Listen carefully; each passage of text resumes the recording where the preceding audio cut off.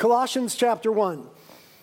I don't know about you guys, but I'm really enjoying this season that we're in since we finished the book of Hebrews, and we're just allowing the Lord to deal with us as a church. He's been dealing with us on the issue of prayer. And we've been saying to the Lord what the disciples said to the Lord 2,000 years ago in Luke chapter 11, verse 1. We've been saying, Lord, teach us to pray. That's what we've been asking. That's what we've been asking as the pastors and the elders of the church, as the staff of the church, as the church as a whole. We've been saying, Lord, teach us how to pray. And I think the Lord's been doing that. I don't know about you, but in the last few weeks, I've personally been revived. And my intimacy with the Lord, my prayer life before the Lord, my sense of being on mission through prayer, I think that the Lord is doing a good work in our midst right now. And what we've been reminded of, especially last week, was that the Lord said both in Isaiah and Christ repeated in the Gospels concerning his house, when his people would gather, my house shall be called a house of prayer. My house shall be called a house of prayer for all the nations. That when God's people come together in God's name, prayer is to be central. We talked about this last week, and we experienced it last week. If you weren't here last week, you want to get a hold of that message, especially if this is your home church. It's very important. This week kind of builds on an understanding that we came to together last week and the week before, for that matter, so you can get it at the website or the counter today, but get that. My house shall be called a house of prayer.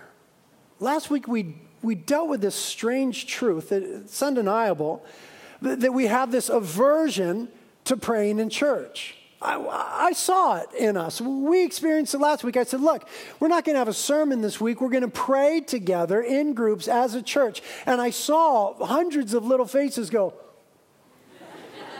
wait, you mean like out loud? Here, now? What about the sermon? Give me the sermon. I came for the sermon. and we talked about how it's just the most wrong thing on the face of the earth almost. That we would have an aversion, even the slightest bit, to praying in church. For Christ said, my house shall be called a house of prayer. He didn't say it was a house of preaching, though we do that. Nor did he say it was a house of music, though we have that. But a house of prayer. And yet we find that often when we come, we are beset by sort of a consumer mentality. And I think what the Lord is doing with us as a church right now is wanting to move us from consumerism to committedness. Get that? That's a real important concept. From consumerism to committedness. We've been beset by consumerism because of our culture, our American culture. And so a lot of us sort of extrapolate, or at least try to extrapolate that into the church experience. And we come into church basically saying, what do you have for me? What sort of programs do you have for me? What do you have for my kids? What do you have going on that's going to meet my needs? And there's a fundamental failure there, because what we often fail to recognize is that church is not about us. It's not about our needs, and it's not about getting them met, but church is expressly about Jesus Christ.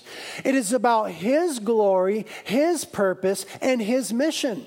And the church is to be a people gathered around and for the person of Jesus. Now, the cool thing that we discover is that the more we make church about Jesus, the more we find that our needs are met and our drama is dealt with. But it's counterproductive when we try to make it about us. We find then that we'll never be satisfied. It'll seem that our needs are never met and that our drama is ever increasing. But when we surrender the us thing and the consumer thing, and we endeavor together as a community to make it about Christ, then church becomes more powerful. I would say church becomes more exciting. And when you step into the moment with the mindset that Jesus, this is about you, not about me. It's about your glory and not my stuff and not my wants. And something happens in church that is supposed to happen. And we move then from consumerism, help me, deal with me, to committedness to Christ and for Christ. And I think the Lord is trying to work a little bit of that in us as he's teaching us how to pray. Because as we prayed last week, what we discovered was we had to be committed. We could no longer be passive. We couldn't come just sit and receive the word of God and just listen and kind of let it happen. That's good and that's awesome. We'll get back to that. But it was a new level of pressing in church, a new level of committedness. It did away with the consumerism altogether. It just shattered that, at least for the moment. God is moving us in that direction, and he hasn't let us go yet.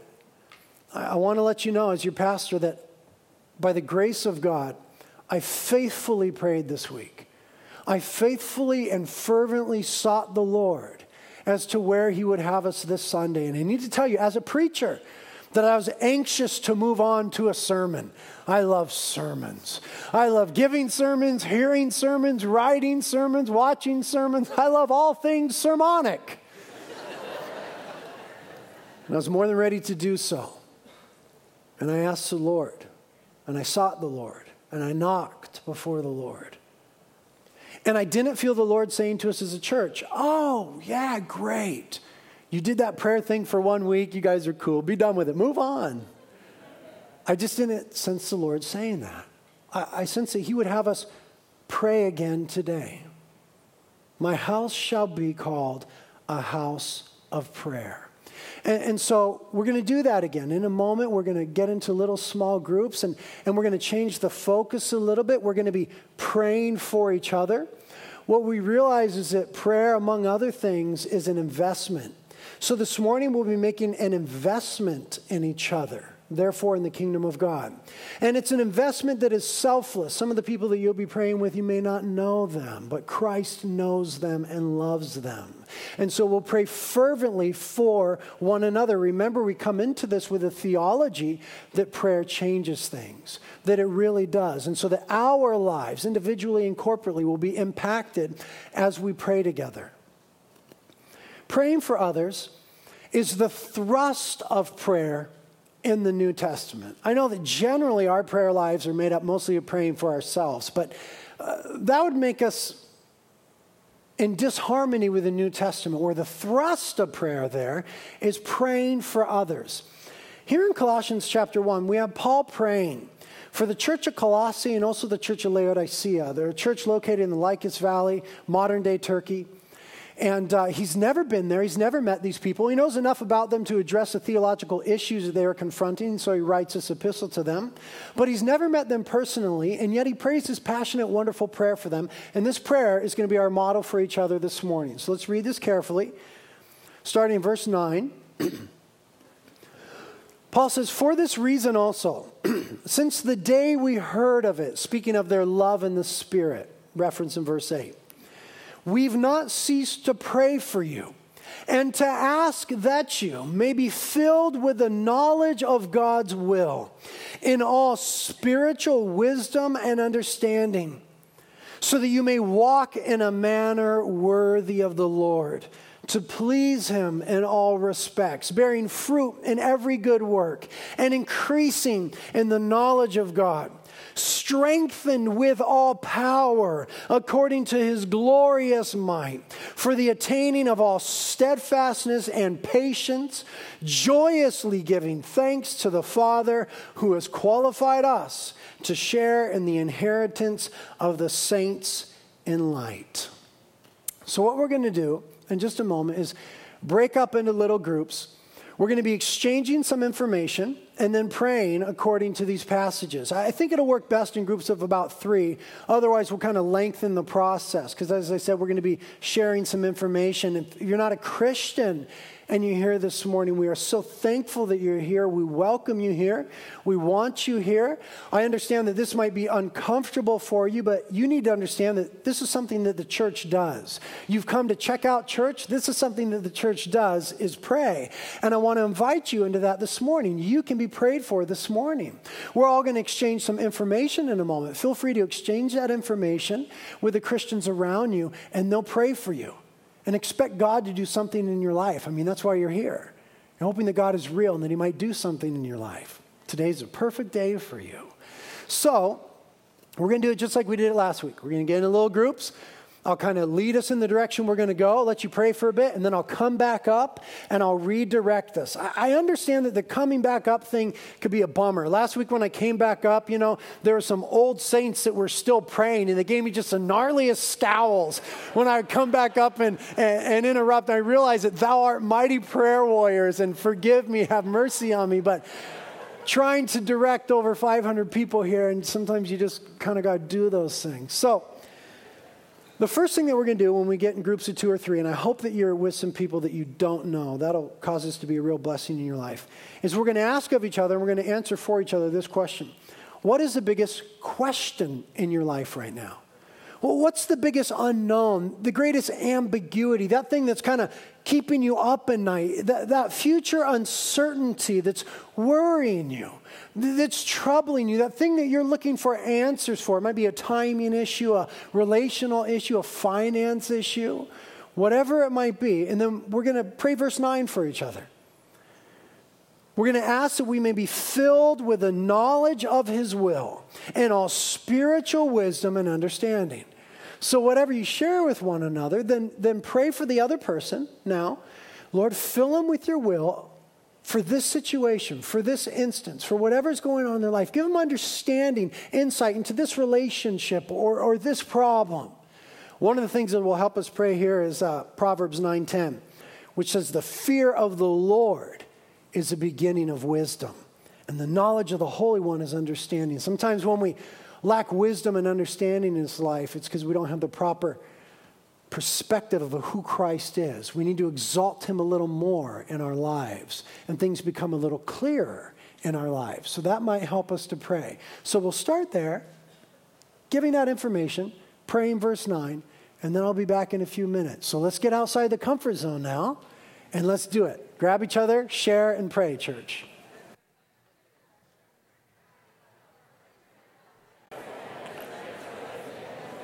I hate to interrupt, but we'll just transition a little bit into praying along the lines of the next verse. The next verse says that we may walk in a manner worthy of the Lord, to please him in all respects, bearing fruit in every good work and increasing in the knowledge of God. So the question, the information that we're going to share with one another is, what's the biggest sin issue in your life right now? Now that's I understand the relational and self-disclosure issues there. And, we can only disclose as much as God will give us grace to do in this moment. And for some of you, it's not going to be the biggest sin issue. It's going to be number 5. That's cool, because God knows what number 1 is. And we're praying to him, and he knows what we have need of before we ask. So, it's okay. Share what God gives you grace to share this morning. Know that God knows, and that's cool. So, but do be stretched a little bit. Okay, so you're comfortable here? Maybe go there. Okay, you're comfortable here? Maybe there. Just be stretched a little bit. And let's be encouraged by what James wrote in chapter 5, verse 16.